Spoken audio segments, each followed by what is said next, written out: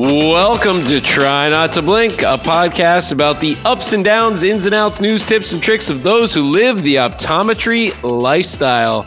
We'd like to thank the amazing people at Valley Contacts who've made this podcast possible, makers of stellar gas permeable lenses and the oh-so-incredible custom-stable scleral lens.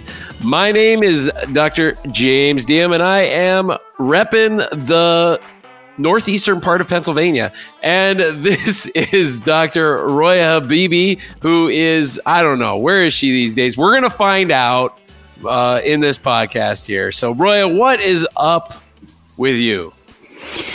You know, at this point, I am like 3-ish weeks out from opening, and I am super excited. It has been a labor of love, ridiculously right? hard.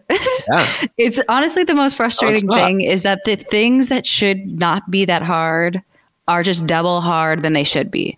An example. Well, it's just stupid. It's like an example. I want to have X frame. One of the frames we're having is Garrett Light, which I'm really stoked about. Do you know about Garrett Light?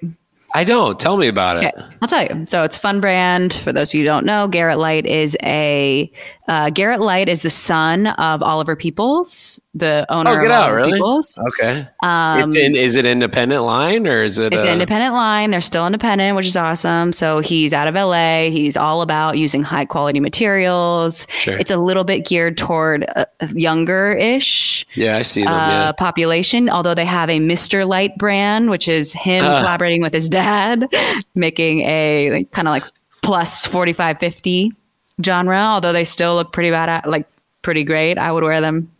Even the Mr. Lights. Anyways, we want to get this new brand. Nowhere else in Costa Rica has this brand. Sure. And the amount of effort to get things into Costa Rica is just ridiculous. Like another thing is, a lot of times you have a company. Your company name is what? What is your company name, Jimmy? We Love Eyes. That's a real thing. I shouldn't say that. What is your name? What is your company's name? To be honest, our company name is, believe it or not, it's Doctors Thomas P. Kislin and Sandra Crocus. That is our actual business name. So that's your business name, and then you have a Does Business DBA. Does Business As DBA. DBA Hazelton Eye Specialist. Hazelton Eye. Okay, so in Costa Rica, our company name is it's like Wrap Optics, but we do business as Ojos Del Mar. Okay. And we had Ojos Del Mar on our shipping labels, and we almost had to ship our stuff back because it didn't match our business name. And it's like everything else is exactly the same. Yeah, come on. It's just super frustrating, right? So just all these little things. And now we're paying multiple people to get our stuff through the border when we are already paying a heavy markup. Everybody's got to get their piece of the pie. It's so frustrating. So then it's like we're already importing an expensive lens frame, and then we're going to have to mark it up just to cover our cost, let alone it's already, it's just super frustrating. Yeah. But that's what it is. We went over budget by a lot in our build out.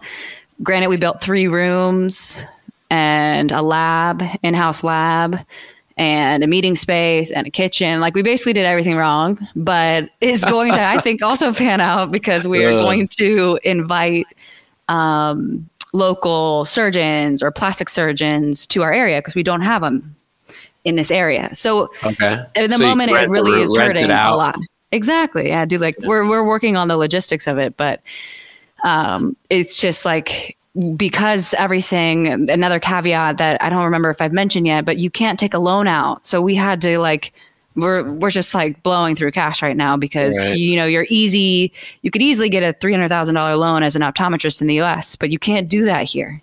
Even if I was a citizen, which is the only way you can get a loan in Costa Rica, you have to be a citizen. The loan rate is like 17% or something like that. So you wouldn't do it. That's not a smart investment. So anyways, it's been stressful, but we have a lot of exciting things happening. We also, I'm just like mouth vomiting right now, but I just have a lot that I'm excited about. I'm still going through the process. In fact, just this week, I'm going to interview to start my license transfer program. It was like a multi-month waiting list for the interview portion. Okay. But as a way to get around it, and honestly, as a growth strategy, we started what we're calling an advanced fellowship program. So in that program, we're actually training local optometrists to, treat and be confident in not only things like advanced scleral lens procedure or, gas permeable lens fitting, but also being more comfortable in treating and managing dry eye. I mean, things that aren't, because the scope of practice is a little different here, but things that aren't, crossing the line of what is allowed within their license, but also providing care, because technically I'm now in a rural area. Like, people have a chronic condition that they need to be managed for regularly. They have to go either 4 hours for care or they don't get it. Right. So we're just trying to, expand care for everyone who needs care. So it's been fun. It's like just every obstacle we have, luckily working with Patrick, we have like a creative solution. And if it were me thinking of it, I'd probably have been like, forget this. Why are we doing this the hardest way possible? But we found a creative solution to everything, and it's been really fun. That's great. It's fantastic. Well, it's everybody's sort of like living vicariously through you. Everybody else is sitting here, spinning the dials, working for the man, and you're out there in the freaking rainforest doing it. So it's exciting. And everybody's rooting for you. So we'll be excited to hear how it continues to evolve. And ultimately, the country of Costa Rica, the town of, remind me again? Tamarindo, and the people surrounding it will be the ones that win, right? Cool. So. Well, okay, I have a fun question. What are some ways... you just got a new practice recently. Mm-hmm. Let's talk about ways that you recruit new patients, tap into a new market. I've had some different ideas and we're sort of doing things, but what are ways that you get the word out? Yeah, I mean, the first thing is that I just go to literally every place that I can go. Doctors' offices are probably start every kind of doctor, every single one. Anybody that will listen to me, I will go in there and say hello, give them, referral sheets, give them. What does your referral sheet have on it?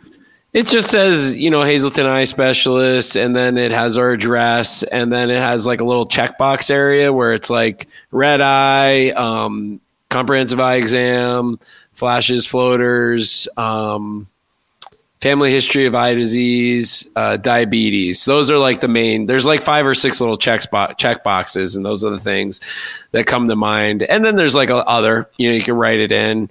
But the most important thing is that it's got your telephone number and it's got your address, right? So that they can call or, and for some offices, our office included, we like to, when we have those things at our office, in our own office, we like to just call for the patient, and a couple offices will do that, and we'll tell them. What do you mean call for the patient? So the person working at the front desk will actually call for the patient. The patient is there, like, let's say it's primary care office and it's a patient that has diabetes, because, talking to the doctor is one thing, but it's really the folks at the front desk that make stuff happen all the time, everywhere. Oh, right. And so,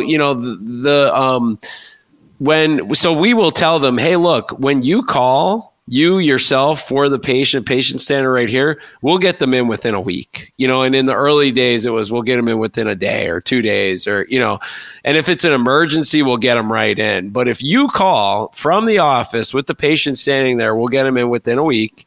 And then as soon as we start to hear that, we follow up, and usually we follow up with lunches or, gift cards. And so we start spiffing, the referrals, and specifically the people who are making the calls. So that's how, I think you can leverage, other medical practices. But it doesn't stop there. I'll go into literally any place. I've walked into a physical therapy office, and there was a hairdresser next to it. There was a dental office next to it. And then there was an insurance company.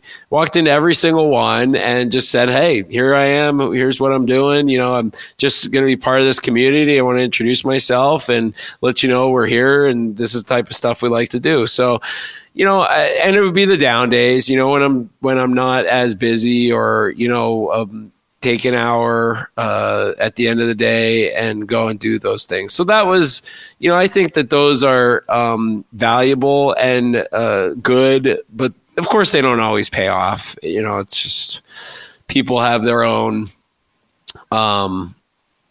doctors already, or they just are comfortable with certain things, and sometimes things don't change. But I think that that's a good one, and I know that it's worked out in many, many scenarios for us. And then, of course, there's all the classic things that you do, like, you know, ads, local fairs, and, you know, different senior centers. That's another one. Like, senior centers are always looking for little presentations, you know, offering like, you know, hey, I'll come and talk about cataracts, or, you know, a kid's place. Hey, I'll come and talk about kids' vision. And, you know, those would be the big two groups of people that usually are looking for little presentations. And of course, marketing. Yeah. In our area, we still do a lot of print, and we do some radio, and we also do a local TV show that is absolute gold. It's absolute gold.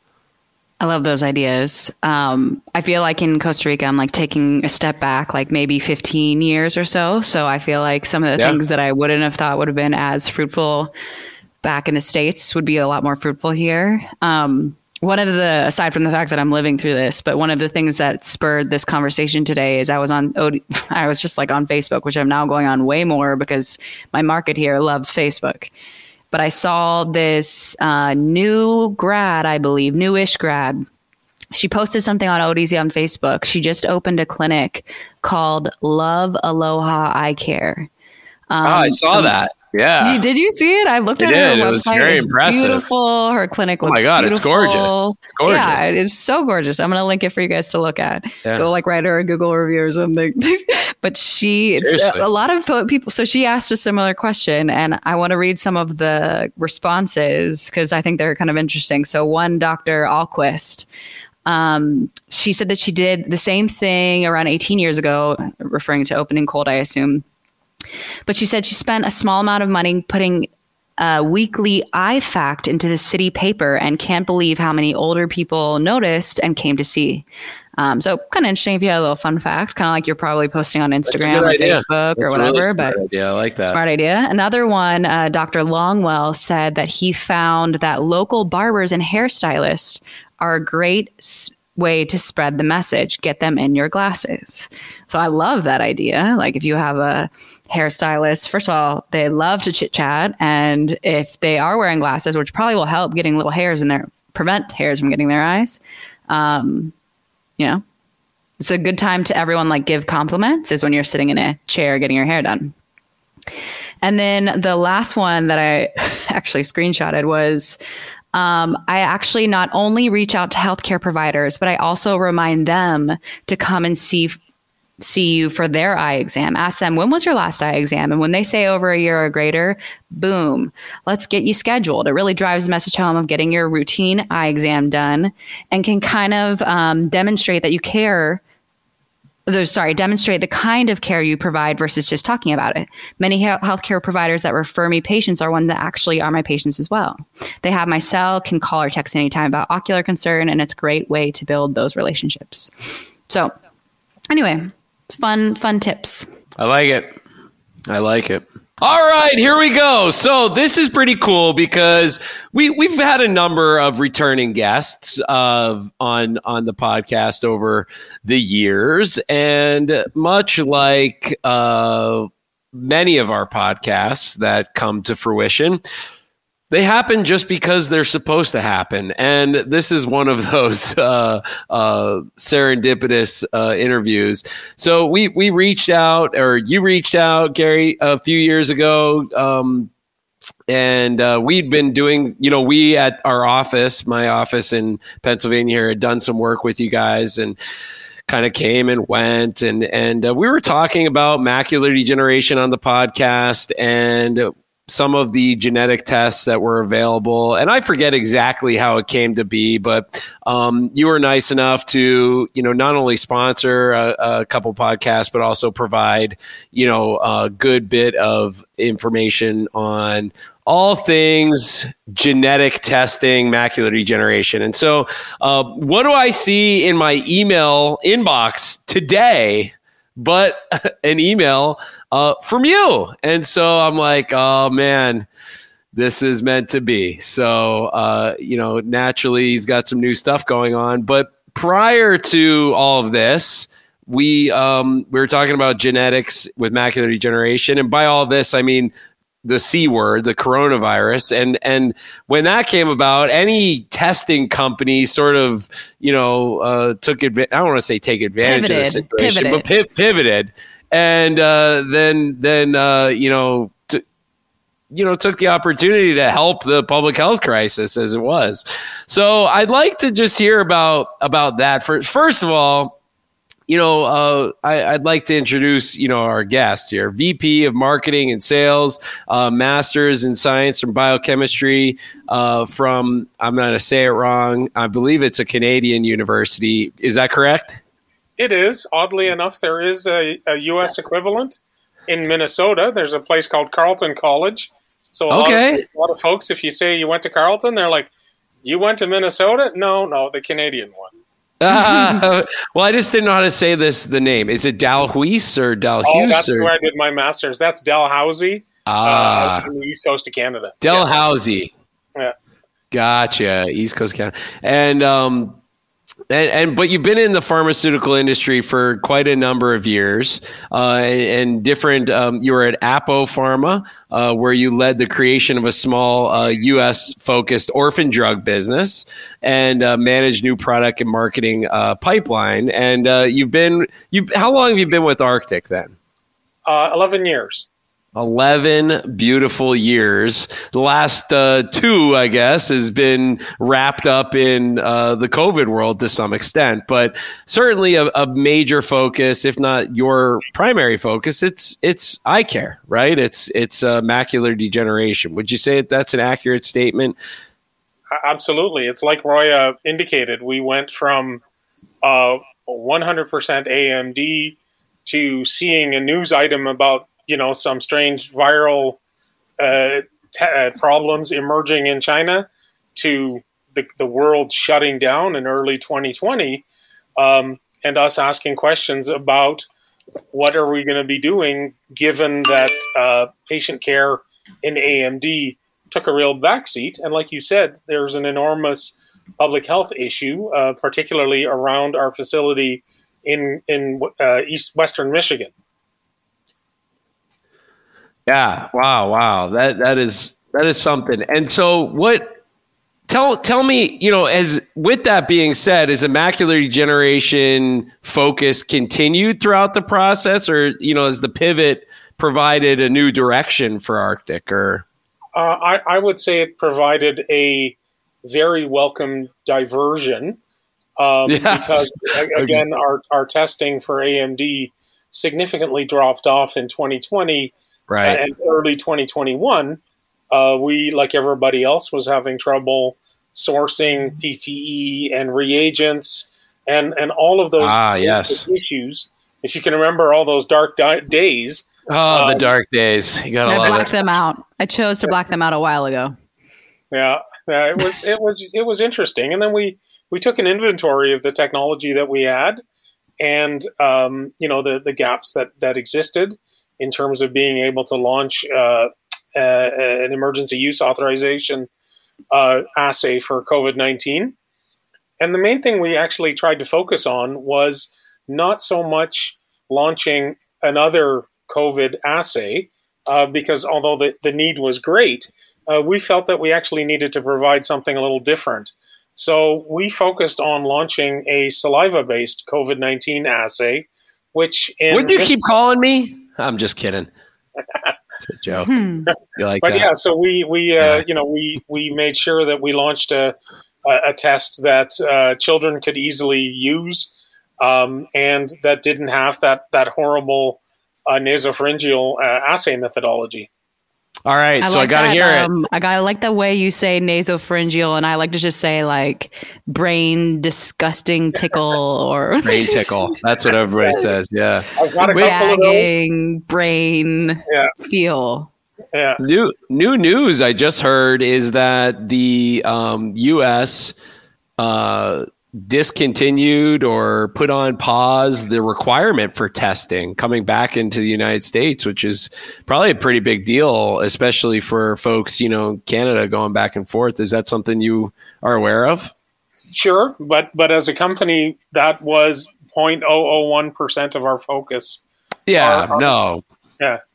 I mean, there's a whole bunch of companies that focus on travel testing and, being at the airports and all that other stuff and advertising online, but we strictly focused on the hospital and nursing homes and schools around Grand Rapids.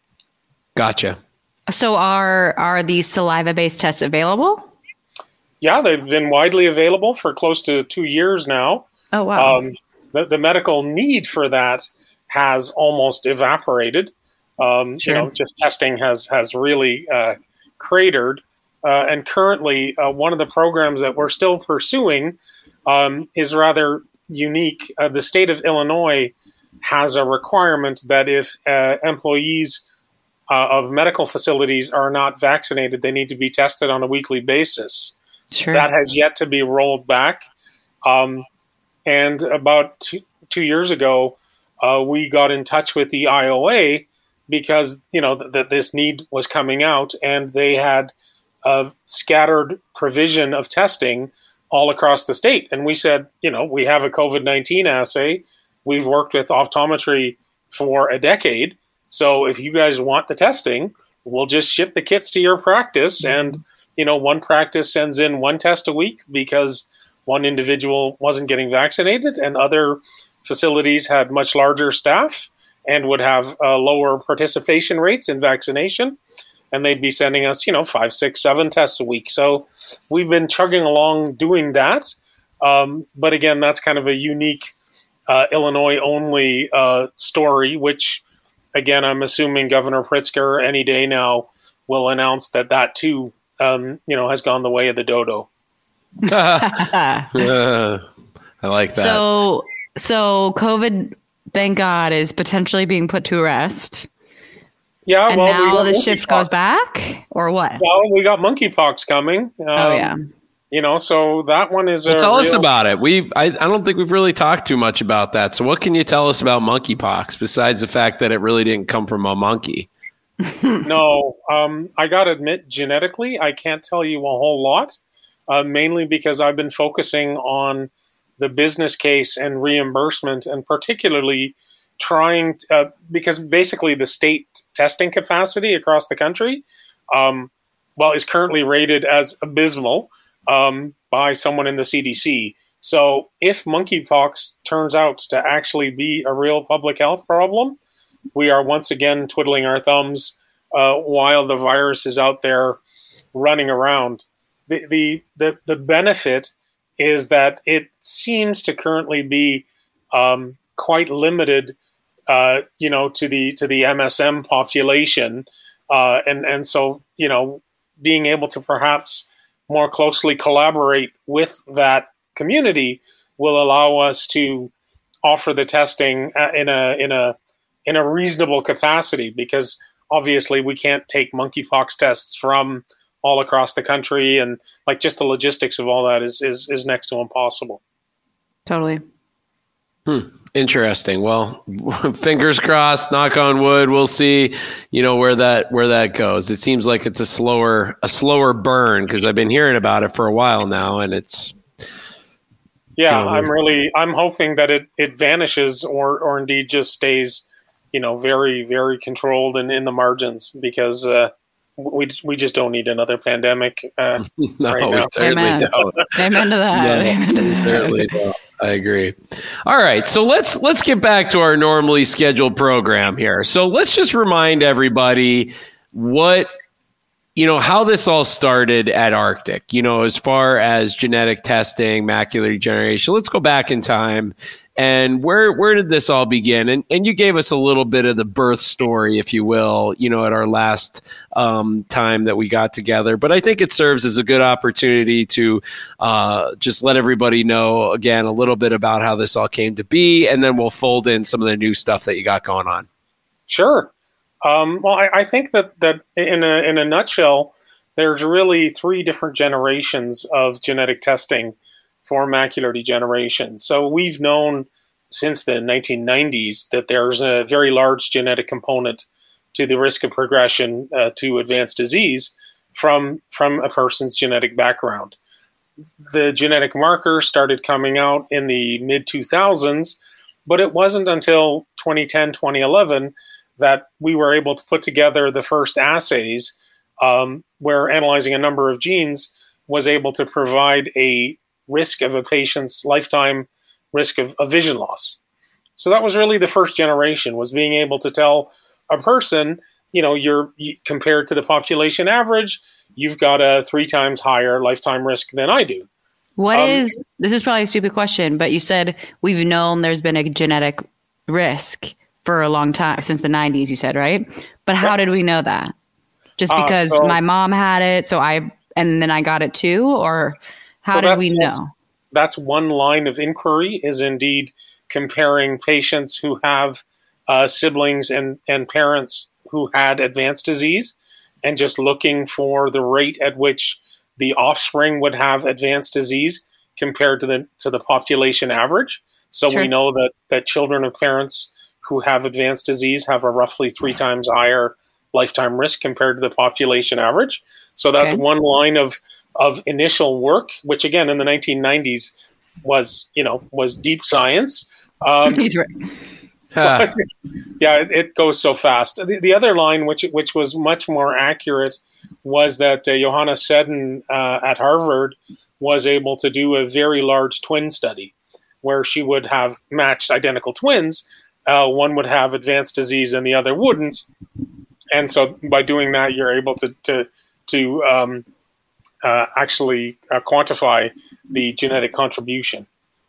Sure. And those studies showed that the genetic component of advanced AMD was anywhere from 47 to 71%.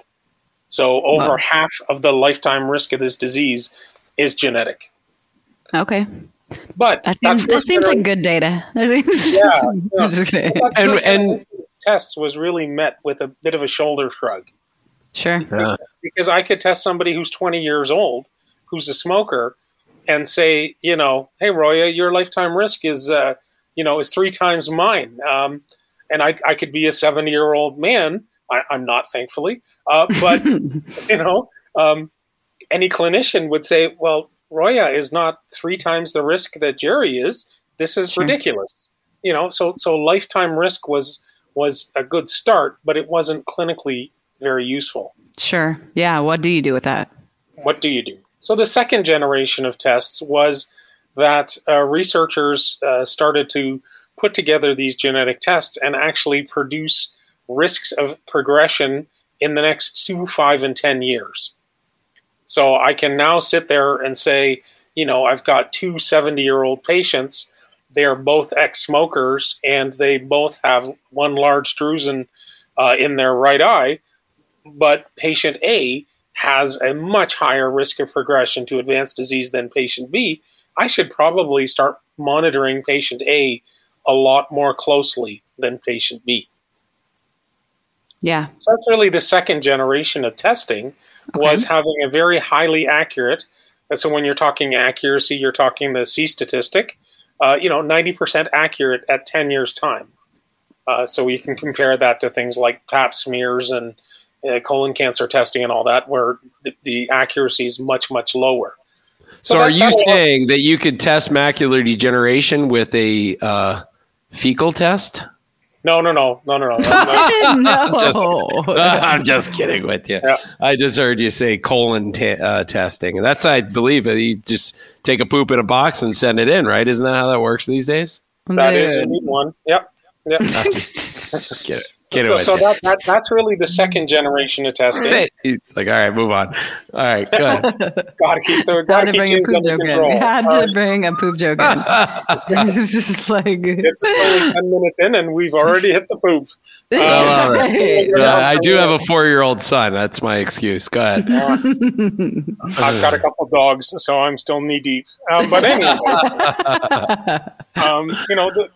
I got to be honest. One of my best scraps ever was in Atlanta, where I met a number of retina specialists, and they were very interested. But one guy walked in and he said, your test is complete. Well, a whole bunch of 4-letter words. I just saw a couple of patients this morning. Your test can't tell me, which one of these patients is going to progress tomorrow. And even if one is 3 times higher than another, that doesn't mean that patient A is going to progress before patient B. It's all relative, and I can't use any of this. So your test is junk. Oh, so wow. we had a good spirit. Oh man, what do you say then? Tell us your comeback. Well, this isn't going to sound very nice. No, we want to hear it. Let's go real talk here. I like the real talk. I'm Dutch by background, so I don't take. Dutch people are very nice, but at the same time, if you really get us angry, we tend to get a little snappy. By the way, I love being in these sort of dinner events. Like, I like when things happen like this because I want to hear the real talk. Let's go. Well, so we know from a series of studies that patients who progress to wet AMD, that the current outcomes for those patients, again, I can use lots of 4-letter words to describe how good is the retina community at actually saving patients' vision? Well, if the patient comes in at 20/30, they do a great job, and those drugs are miracle drugs. But in reality, we know that the majority of patients comes in at 20/200. Yeah. So here you are telling me that our technology is useless, yet you guys are doing not the best job out there. So needless to say, that dinner indeed was fun, but it didn't lead to a lot of testing. Okay, so just like for me, like sitting here listening, if I was like, in that dinner party too, what you're essentially saying, real talk, is as a retina community, and this extends even to optometrists, as an eye care community, we're not doing a good enough job preventing the 2200. That's right. Sure, you might be able to not predict patient A and B who are both actively being watched for like the last level of AMD, but you waited too late. That's what you're saying. That's right. Yep. And so you trying to use the test then is too late. Yeah. Well, I mean, you have it. Yeah. So you should maybe help the community do a better job in terms of stratifying the patients. You can't see the dry patients. We know that. We know your office is jammed full of wet AMD patients. But, can we perhaps reduce the inflow to your office of wet patients? And possibly, indeed, make sure that the community, whether it's at-home testing, there's the NOTAL testing with the at-home 4C monitoring, whether or not you hand out Amsler grids like candy, I don't know, but just shaking your head and saying, this is it, and as soon as the patient goes wet, send them to me. Like, that doesn't work. We have to do better. Okay, maybe this is another analogy, but I'm thinking now. So it's kind of like saying, like, in a room full of smokers, I can predict how many of you are going to get lung cancer. That's right. But not just saying you should stop smoking, like we can tell, or whatever. Like, you're saying it too late. And indeed, one of them pounding on the table, my uncle smoked, and so did my dad, and so my grandmother, and none of them died from lung cancer. And you just kind of look at them and say, the statistics for lung cancer is that's, in this room, X% of you will die from this disease. Yeah. So that was really the second generation. That was really the second generation. We then kind of had a fortuitous event where we know that the AREDS vitamins in a pooled population are not terribly effective. They reduce the risk of progression about 25% over time.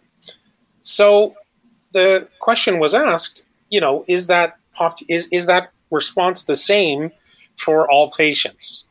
And that led us down a very feisty road where first company-sponsored studies, where I have to admit, Arctic was involved as a study sponsor, always identified. So, yes, conflicts of interest, but always declared. There were some initial publications that suggested that the eye vitamins were actually harmful to some people. The National Eye Institute published their own studies, which indicated that wasn't the case. I don't really want to get into the he said, she said part of that. I think the most important thing is that the community over the past few years has moved ahead with their own studies. And there are now 3 different studies that all suggest that the AREDS vitamins are not safe for a subpopulation of patients, and that you can use genetic testing to identify those patients. And when I mean not safe, I mean a tripling of the rate of progression to advanced disease, to wet AMD over time. So there's a subgroup of patients where giving them an AREDS or AREDS2 vitamin is detrimental to their vision. Now, this is the part that's like the shaking the ground that we walk on, right? Like this is the beat, the drum that you've been beating, and that was what we discussed, at our last podcast here. And I think if you were to take a random sampling of eye care professionals, ophthalmologists, optometrists, opticians, people in industry, both on, pharmaceutical, nutraceutical, frame, lens, vendors, I would guess, well, let me ask you, what % of doctors do you think would know that? The awareness level is in the single digit level. I think you're right. I think you're right about that. It's quite low. And now, why? This is such an important, the data that you're discussing that I've seen that you showed us, connected us. This isn't your studies, by the way. These are studies that are done, and by yours, I mean, Arctic Labs. It's not your study, correct? These are independent studies. Yes. So the neat thing is not just that they're independent studies, but the second neat thing is that we have no financial involvement in any of them. So the ability for us to not just say these, because look at all the drug studies that are out there. They're all quote unquote independent, but companies sponsor all of them. Right. In our case, these 3 publications that exist, we have no financial ties. So right. It's not like you're saying, buy my vitamin instead, it'll do better. You're saying that something not related to me, a vitamin that you're saying is helpful to a patient, is actually 3 times more harmful for the exact thing you're saying is treating. That's right. For some patients, it's about 1 in 6. So 15% of patients have the wrong genetic background. And if you take the AREDS or AREDS2 vitamins, then you're actually speeding up their progression. Is there something in the vitamin? Do we know what it is that's causing that? We do. It's zinc. It's zinc. It's zinc. And the reason we know that is because... But doesn't that cure COVID? Doesn't zinc cure COVID? A little ivermectin, and a couple of shots of bleach, right? That's right. Mouth swishes. No, but so we know that it's the zinc. And the reason we know that it's the zinc is because in the original AREDS study design, there were 4 arms. There was placebo, there was antioxidants and zinc together, which is the formulation that you would call PreserVision or iCaps. Yep. But there was also an arm with just antioxidants alone, and there was a 4th arm of just zinc alone. So we actually have, it's easy to see that for the patients who are zinc sensitive, that both the AREDS formulation as well as the zinc formulation have roughly the same harm. And one of the interesting things now is a lot of practitioners, like James said, the awareness level is low. What's even lower is a lot of practitioners will say, well, I've heard something about this scrap. So you know what? I'm not going to use that high zinc stuff, that AREDS 2 formulation that has 80 milligrams of zinc. I'll just use the low dose formula because it has 25 milligrams of zinc. And, that's 1/3 of the amount. So I'll give the patients this lower dose and that should probably be safe. Well, that sounds good, except there was a publication 2 years ago that showed that the effect of high dose zinc formulas and the effect of low dose zinc formulas are equivalent. So it's just the zinc. You can't give a patient a low dose zinc formula and say, well, this will probably be safe. It has the exact same harm. Then why even have the zinc? Well, because then you're really throwing out the baby with the bathwater. You're depriving the majority of patients from the most effective formulation. If you don't want to do genetic testing, then I would recommend you provide a zinc-free formula to all your patients. But then you're not really providing the standard of care. Right. So you're just trying to duck work by doing something else. True. I mean, the test only needs to be done once anyhow, right? It's like right. If you are diagnosed or if you maybe are worried about a family risk, just get the test done, right? That's right. And we've also got a program in place that the most that we will balance bill any patient is $50, regardless of the insurance outcome. So, it's not as if patients are getting stuck with these mystery $2,000-$3,000 bills. That just doesn't happen. What do you think is the missing link? I feel like the missing link is the genetic testing, right? So was genetic testing looked at at all when it came to AREDS study? Like, was that a thought at all at any time, or was that just not available, and so that's why it wasn't thought of? So we partially were saved. In the AREDS study, they collected DNA samples, but they didn't analyze them prospectively. Why? Because they didn't know the genetic markers. So the AREDS 1 study ran from 1991 to 2000. We didn't identify the first genetic marker, which is CFH, until 2006. So the DNA sat around, but nobody knew how to analyze it properly. And so that's why history has kind of done this weird backward step where once this line of thought emerged, people started analyzing the AREDS data set. Okay. Yeah. So the DNA was collected prospectively, which is fantastic. So you are able to do prospective analyses, but obviously the recruitment and all that, it wasn't built into the study design. Same thing with AREDS 2. Oddly enough, AREDS 2, the way it ran, they also collected DNA samples, but once again, they didn't collect the DNA. They collected the DNA prospectively, but they didn't have any kind of a master plan to analyze it.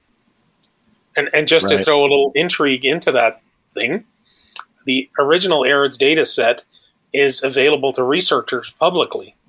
And obviously there's been a nice huge fight between Arctic and the National Eye Institute. The National Eye Institute also has the AREDS 2 data set. Can you guess how publicly available that genetic data is? Not so available. Not so available. It's quite well locked behind lock and key, and I indeed think the odds of finding that might be equivalent to the Zapruder tape for the Kennedy assassination.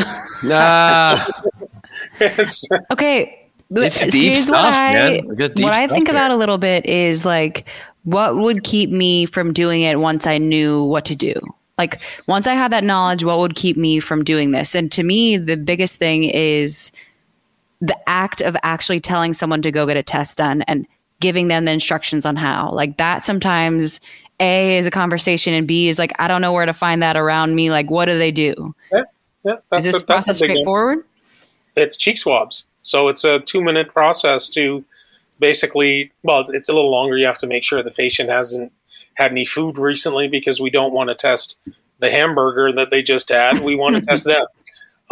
But the actual, swabbing, it's just 2 cheek swabs that you send back to us by USPS.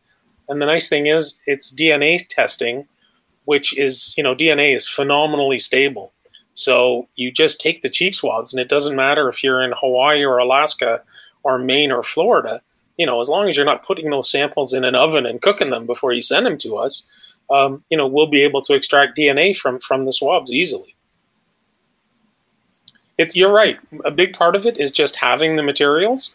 The second part, economics is very, very important. As you know, James, obviously near you is a company that recently rather quickly ceased operations in the macular space. Yeah. Yeah. Well, that's it has to work economically. And that's a big problem with the genetic testing, is that it's an unpaid test. So, we're not allowed to mark up a lab test. That gets you funny stripes and going to sit in jail for a while. It's the only thing that's regulated in all of medicine, I suppose. It's a big one. We have no regulation on medications, no regulation on anything else, but you can't upcharge lab tests. That's right. That's a big stark no. Yeah, I didn't know that.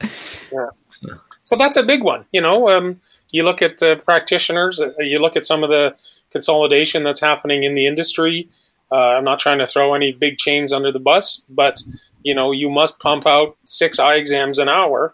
Well, if you're trying to do that, how on earth are you going to squeeze in a genetic test when, the accounting overlords are hammering you to keep going? And we've seen that happen in lots of places, that well-intended clinicians have their practices or their groups acquired by some of these very large groups, and they are the biggest supporters for us. But they basically just become a voice in the dark because, they support our testing. But how can I do that when my regional VP is criticizing me for my throughput numbers and, all that kind of business? So it's really about awareness, which we can work on, and economics, which, I have to be blunt, are not in our favor because, as Roya mentioned, you can't upcharge a lab test. Right. When it comes to the test, you do the test is easy to do, right? We've done it. In our office, it's an easy test to do. And as far as the billing goes, you said that Arctic will not balance bill a patient more than $50. That's sort of the take-home message. Is that correct? That is correct. Yeah. Which is all fantastic stuff. And so, I think, we could link some of the data that you've provided in the form of, the research that has been done to show you all out there that there is a connection between zinc and I believe, some of the inflammatory pathways that we know to be causative or at least tightly connected to progression to more advanced stages of macular degeneration. So that is certainly something I think we'd all like to know a little bit more about. So what is, and allow you, the practitioner, to then make a more informed decision about what we're going to do to help those patients in the form of supplements. So that's the end goal there. And I think there's definitely some value to that. So what's the next step? What's the next phase? What's new for Arctic in 2022? I know it seems like it's still 2020, March of 2020, but it's not. It's June, July, whatever it is, of 2022. So what's going on now? Well, what do we got? I think there's really two main thrusts. One is the evidence. So there was so as I mentioned previously, the fighting that happened for the past 5 or 6 years was different people analyzing the AREDS data set. And you can imagine it's a field, and it's just a number of guys plowing that field one way or another, and then getting into some really arcane statistical discussions. But what happened in the past few years is that a group of people actually, but led by a guy in Cleveland, actually in Canton, Ohio, home of the Hall of Fame, is that he said, okay, we can't do another AREDS study. I don't have a spare $100 million laying around, and I don't have a magic wand. I can't just snap my fingers and do a 10-year study. So he asked a really dumb question. We know that the eye vitamins reduce the risk of progression to wet AMD. That's what the ARED study showed. Right. So why don't I take my wet AMD patients and look backwards and look at the patients who took eye vitamins and look at the patients who didn't take eye vitamins, and then look at the genetic groups. Is there a difference in the population distribution between the wet patients who took eye vitamins and the wet patients who didn't? If there's no interaction between the genes and the supplements, you would assume that the genetic distribution of the different groups would be identical between those two populations. Whereas if there's a really strong interaction between a patient's genetics and them taking the eye vitamins, you would assume that there's a shift in the populations. So this group did that analysis, and lo and behold, in a simple case-only study, they showed the exact same effect that has been posited. So that was independent, and it's real-world data. So that won an award at an ASRS meeting as one of the top highlights of the meeting. And again, not to sound too conspiratorial, but can you imagine the amount of follow-up that has happened since then from the National Eye Institute on this topic? They're free to do their own real-world studies. Needless to say, we're still counting on no fingers for that data. Yeah. So they have no interest in solving this, and a lot of that is personality based. A lot of that is money, and again, that's the detriment of patients. So one real big change is that this independent real world evidence was published in the Journal of Vitreoretinal Diseases, which is the ASRS journal. So that was an enormous win. The second is that we are trying to get past this. Obviously, we just talked about COVID, and that has disrupted the entire world. But we want to make peace. We want to have a community of retina specialists and ophthalmologists and optometrists. If they're handling their dry AMD patients, we don't want patients to go online and see that there's the AAO has one position or the ASRS has another. Right. That's just too confusing. So we really are committed to trying to not snipe back and forth, but instead to peacefully move along and again aim to let clinicians make their own decisions. They are the physician. They take care of their patients. If they want to order a test, they should not be encumbered to do so. Let's make life a little simpler. So, on the one hand, we get the data, and on the other hand, we have a strong desire to really, I don't want to say bury the hatchet, but to really make peace. Yeah.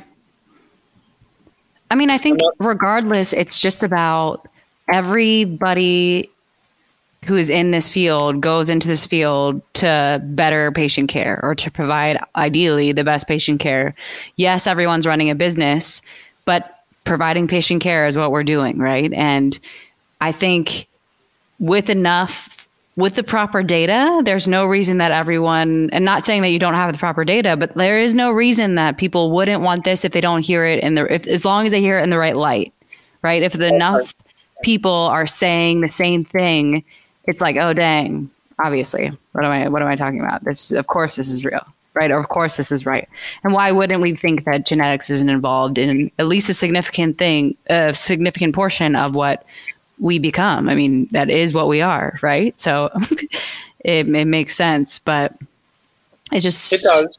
I think you also don't have a large pharmaceutical company pushing your information that have money, that have, a bunch of marketing reps and things like that. And that's unfortunately just the way that medicine evolves the fastest, because all of us are working day to day and don't have that much free time to do a bunch of independent research. That's right. And we made the conscious decision to not get involved in the vitamin side of business. We don't want to come off as Gillette, where we'll give you the razor for free, but we'll charge you for the blades. Sure. Because you're still hooked on on buying the same blades.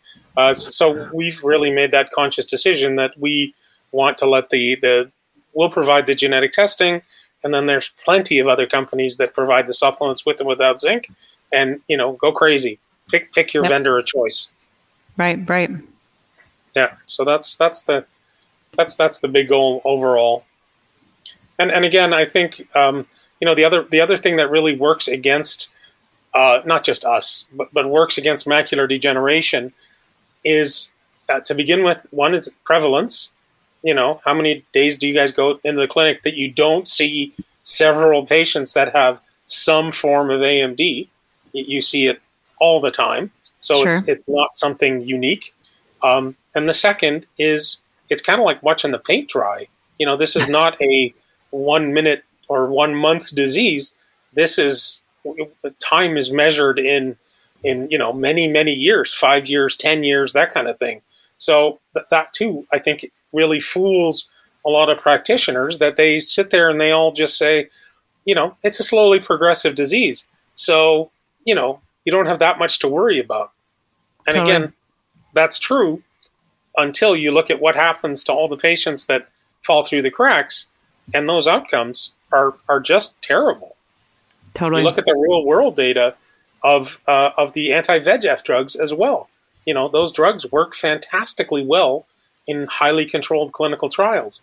Yet all of the data that's actually been gathered on real world shows that the number of injections per year drops substantially, and that the letters saved is nowhere near what the outcomes were for the clinical trials. Why? Because clinicians get busy and because they're not stuck on a rigid protocol. So Mrs. Jones has to catch a cruise 1 month, and the next month, I don't know, there's a power failure or whatever. So she's not getting all of her scans. The injection frequency gets dropped, and lo and behold, we weren't able to save her vision. Well, yeah. That's AMD. It's a population disease. It's not retinitis pigmentosa or Fuchs, or pick your retinal pick your IRD. Right. AMD is the polar opposite. Everybody has it, and it's slow. Yeah. So no, I definitely agree. That's my soapbox, and that's what I'm standing on. I think it's a good one, and we're committed to getting the message out there. I think it's it's not a company thing; it's a science thing, and certainly the data is pretty convincing. And I think it offers an opportunity for particularly doctors of optometry to differentiate themselves in the ophthalmic world. If we're doing this testing, we're finding out what's best for the patient. It like you said, only is going to result better outcomes. I don't remember, and so folks will be able to, of course, follow up by going to the website, and everything is listed there as to how you can do Arctic testing in your office. I don't recall last time if we asked you probably the most important question that we ask all of our guests. Roya, do you want to just check and see if we asked that question? I'm just going straight to it. Yeah. We like to ask all of our guests what their spirit animal is. It has nothing to do with eyes at all, but we just want to know who you are as a person and what you're about. Defined by a stereotypical animal behavior. Wow. Yep. Just going straight to it. We're pivoting, just like you guys did. I would probably choose the grizzly bear, and I do that for two reasons. Okay, let's hear it. One is, again, because I have a strong Canadian background. But the second is that for every year of my undergraduate studies, my summer job was planting trees in the bush. And that is a horrible job, but it's also a job where you get paid for every tree you plant. And so you really want to go home because your hands are busted and because the weather is crap. But, you learn to stick it out. So I think, when you talk about spirit, I think that's kind of my spirit is, like James said, when it comes to this technology, the facts are on our side. it really requires somebody who's tenacious and driven. Doesn't have to be the smartest, not all those bears have a lot going on upstairs. But persistence is important. And so that's I think is my answer is, in the long term, we will get to better outcomes for AMD patients, and it requires somebody like me to kind of head that up. Love it. Fantastic. Very good. Well, listen, we really appreciate you joining us again, and we hope to, maybe you'll be a three-peat. Who knows? We'll get you back some other time. Thank you very much. We appreciate it. Thank you, James. Thank you, Roya. Bye-bye. Of course. Well, that's it. Before we go, reach out to us for feedback, questions, stories, things you want us to talk about, either through email or on our Instagram or Facebook. We can't depart without saying thanks to Valley Contacts for their support, both the amazing lenses they make and the great people they are to work with. And be sure and tune in and listen to our next episode. But until then, try not to blink.